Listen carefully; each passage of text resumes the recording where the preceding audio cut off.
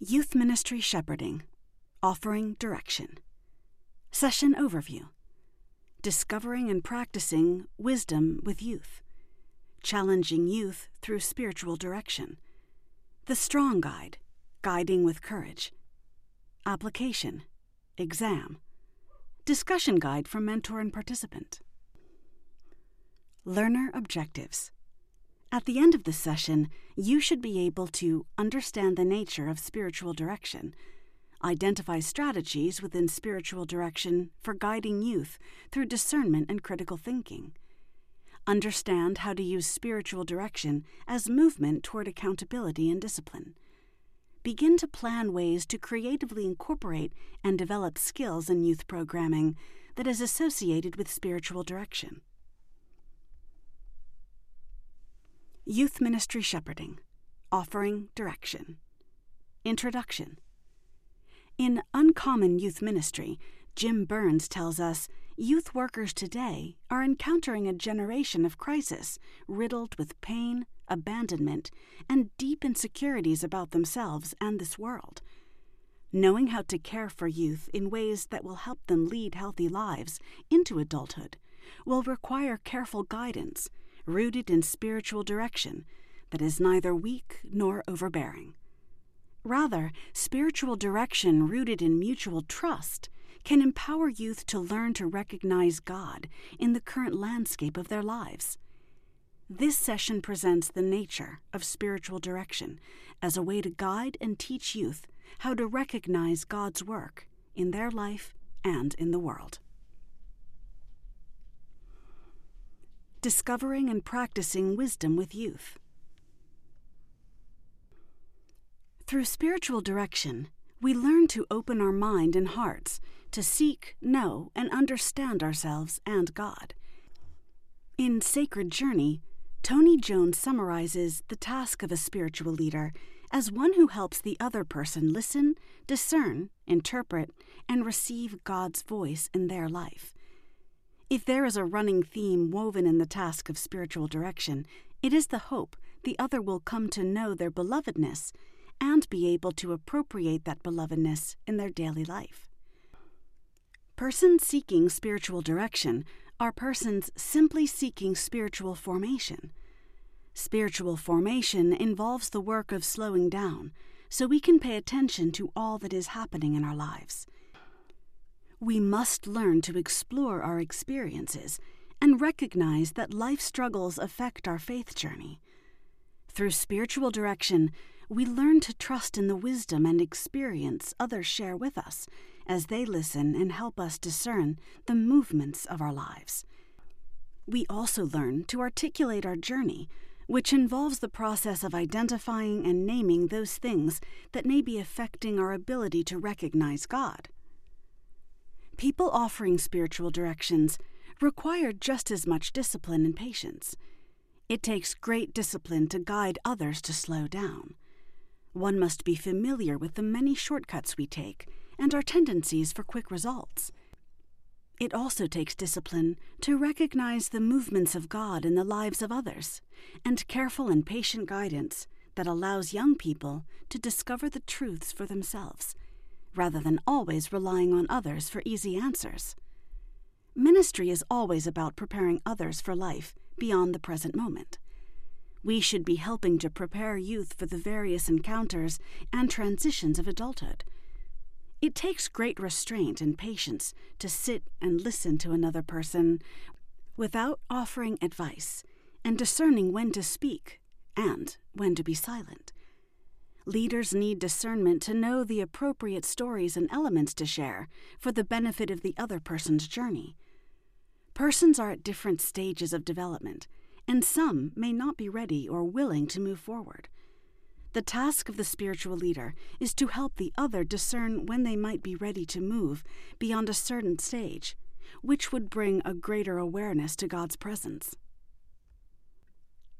Challenging Youth Through Spiritual Direction. Spiritual direction involves the process of critical thinking, which is vital to their emotional and intellectual maturity. Youth greatly desire to be challenged to a deeper level of processing about all that is occurring in their life and God's participation in it. Spiritual direction as presence. The greatest gift we can offer those we lead is the ministry of presence and a deep desire to simply listen to them.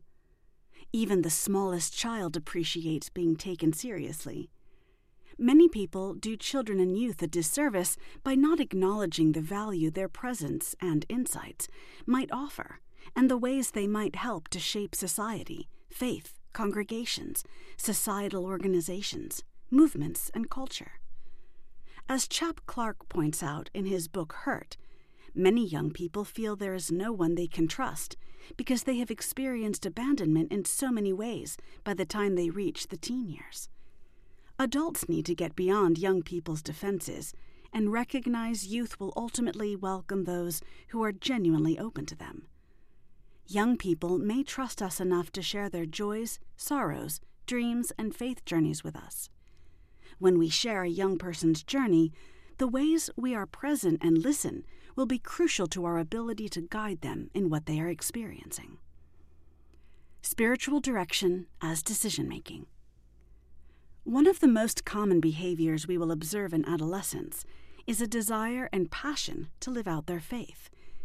This quality in youth can be quite attractive and contagious. They are wired for high emotions and for expressing their faith. I witness this passion, energy, and desire constantly among young adults. How we learn to respond, process, and receive these experiences in healthy ways requires a choice to grow beyond what is familiar. When persons begin to seek answers to difficult questions, they begin to move beyond the concrete and experience intellectual and psychological development. Dr. Brad Kelly points out there are two Christian values to be aware of as we guide young persons. Moral courage requires a willingness to establish, defend, and enact one's moral vision and belief. Truthful humility describes the ability to recognize one's finitude and fallibility, as well as a willingness to review, re-examine, and alter one's convictions in dialogue with others. Understanding the movement toward complex commitment.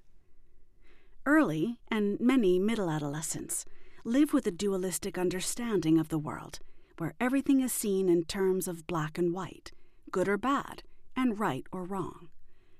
These young people are often convinced there is one correct answer to every question. They may, in fact, choose to recognize a diversity of opinions, but assume diverse opinions are illegitimate, explained away by appeal to sin, stubbornness, sloppy scholarship, stupidity, etc. These young people may even express a disdain for the language of interpretation. Adolescents in this stage of plurality may accept diversity as a part of life, but in a despairing way. The youth may perceive all knowledge and values, including one's authority, as contextual and relativistic. Diversity is no longer a problem to overcome. Rather, diversity represents simply the way things are in their minds. It is common in this stage for the person to scorn the old dualistic self. In this stage of development, relativism and moral ambiguity reign in many areas of life and thought, and the person now experiences epistemic humility, the ability to acknowledge one's own social conditioning and potential for error. In this stage, moral courage may also largely be absent. Complex commitment describes the most critical stage because a person can choose to live with an understanding and acceptance of plurality, yet make real commitments toward moral courage. Persons begin making new and more cautious commitments in the midst of complexity. The person now acknowledges the need for continuous ethical reflection with a spirit of truthful humility as they now realize that commitment is an ongoing, unfolding activity through which we can express our faith. In this stage, the person experiences both truthful humility and moral courage in both their intellectual and moral reflection and decision-making. As we consider these stages, we should point out that persons can move through to the final stage in one area of their life, while remaining in the pluralistic stage in other areas. Decision-making arises particularly during moments of transition. People are able to move from one stage to another only when the previous stage no longer works for them. Youth experience these transitions as emotionally difficult, and resistance to growth can be common. Kelly points out the need for moral courage, since, as Christians, we have to believe some things. Ambiguity and complexity demand epistemic humility, but Christian faith and love also demand moral courage. The key to learning is to be able to make decisions even while understanding the complexity of issues and knowing that later our stance may change, but this is where we currently stand. Spiritual direction as discernment. One of the greatest gifts we can offer youth is our presence and an attentive listening. Then, one of the greatest tools as spiritual guides is our ability to use questions to guide the process of discernment. The questions asked are discerning questions, revealing questions that lead the youth to discover the landscape, the longings, the motivations, and the spirit guiding them in a direction. This takes time to learn, since we are so accustomed to offering youth answers. As youth begin to take seriously the role of reflection and awareness, they are empowered to make better and wiser decisions in their life. Though sometimes helpful, it is not enough to simply teach them simple lessons that will help them get through the next week. As youth leaders, we must teach them life-transforming truths they can grow into, and that help them develop discerning skills they can use into adulthood. Today's youth seem to face more choices and opportunities than ever before. Many cultures are moving at such a fast pace, it is growing difficult to slow down long enough to reflect on our lives. The process of learning to choose well is simply the process of discernment. Discernment is partnering with God as we search for and practice wisdom in every area of our lives.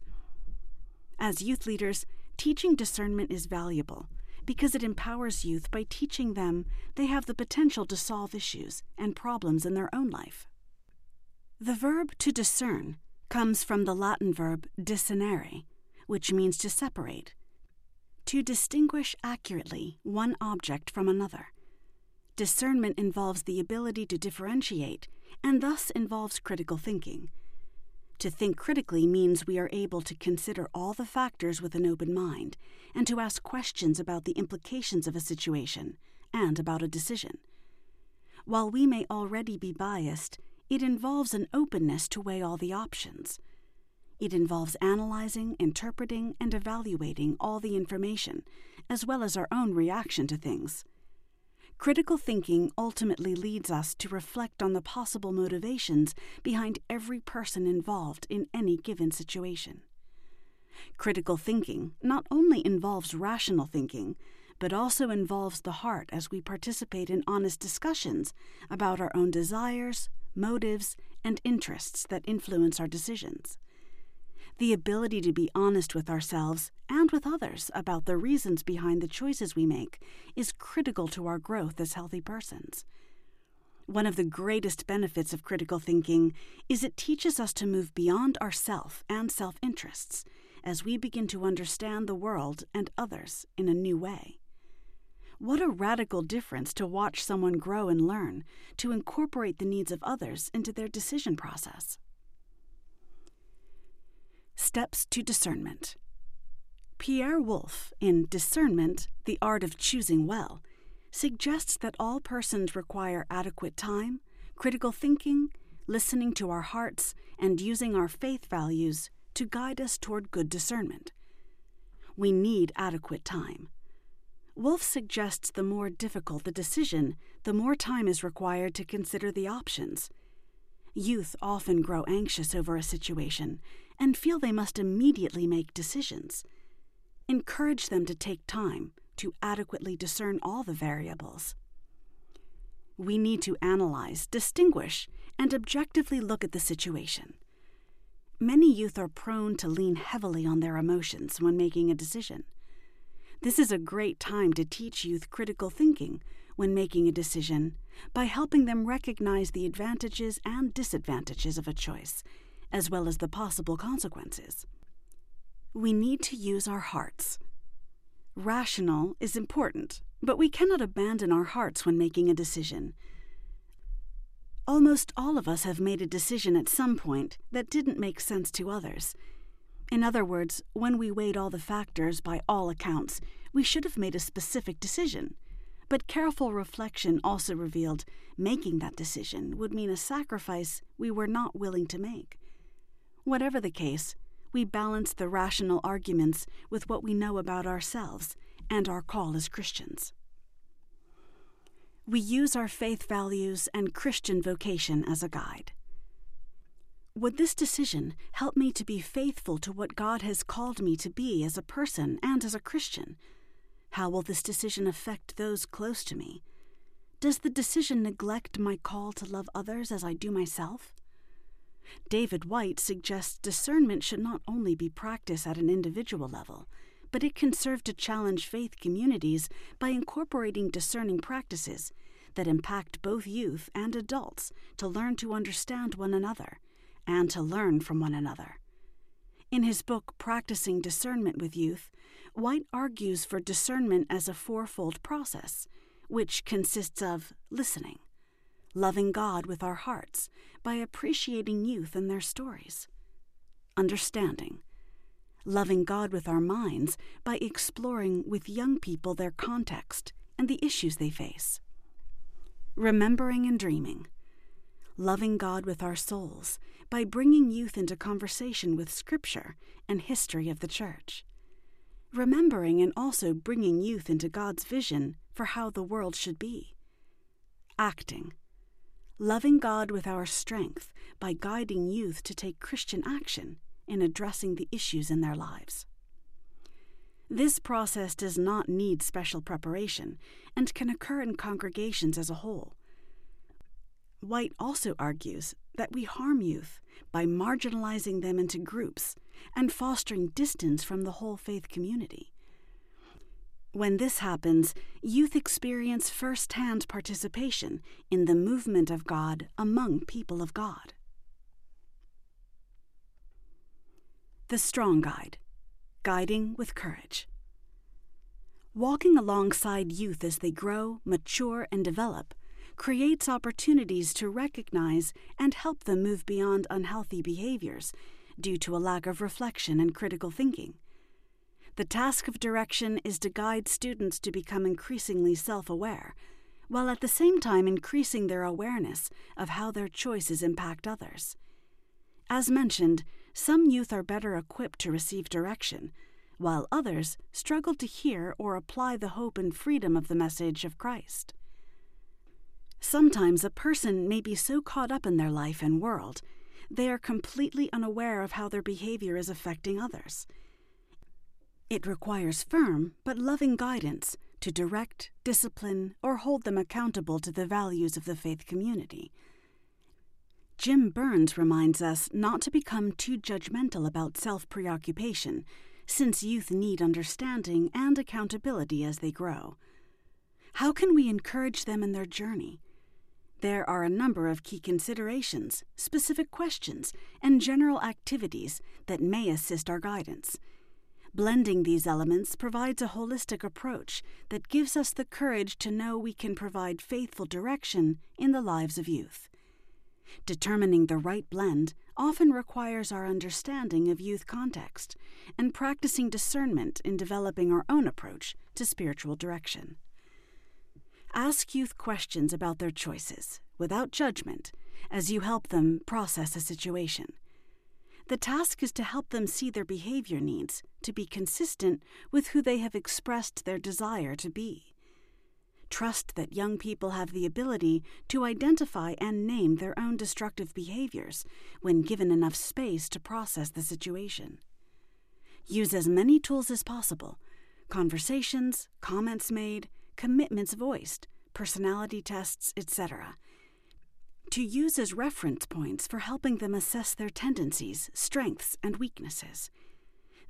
These tools help youth find and develop a language for what they are processing internally. Youth desire for us to be honest. When young people sense we truly care and are genuinely listening to them, they will be able to receive direction in the form of honest feedback, warning, caution, and even discipline. Communicate respect for their spiritual journey by carefully listening and knowing when to caution. These conversations involve making them aware of the dangers of certain decisions, but freeing them to make the decisions on their own. When we give others greater responsibilities, they often step up to the challenge and begin to take more seriously the implications of their decisions. When a person chooses a direction that is not the best choice, revisiting their decision-making process and helping them process the outcomes is crucial and is just as important as celebrating their good choices. We often learn more from our mistakes than our successes, and as youth leaders, we need not fear the lessons that failure or missteps can play in the shaping of our lives for the good. The more we grow in understanding of youth, the more willing they are to receive instruction in the form of honest assessment of their lives, warning, caution, and discipline.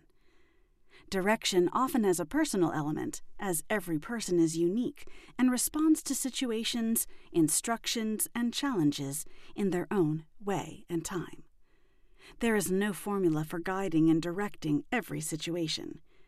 In Uncommon Youth Ministry, Burns and DeVry point out 3 popular misconceptions people have about God. Recognizing these misconceptions in youth as they process situations will help you know how to help them critically think about their experiences and beliefs.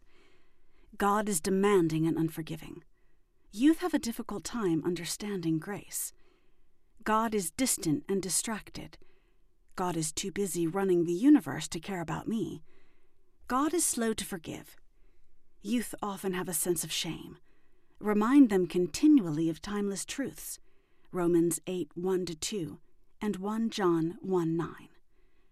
The most difficult task of providing guidance is being able to identify and set aside self-interest as you enter the process of analyzing a situation. Self-interest can be quite powerful and misleading. Even as adults, it is easy to rationalize our desires and confuse them for God's will. We can mislead ourselves to believe we are sensing God's peace, when what is really happening is we are sensing a peace about finally figuring out a way to get what we want.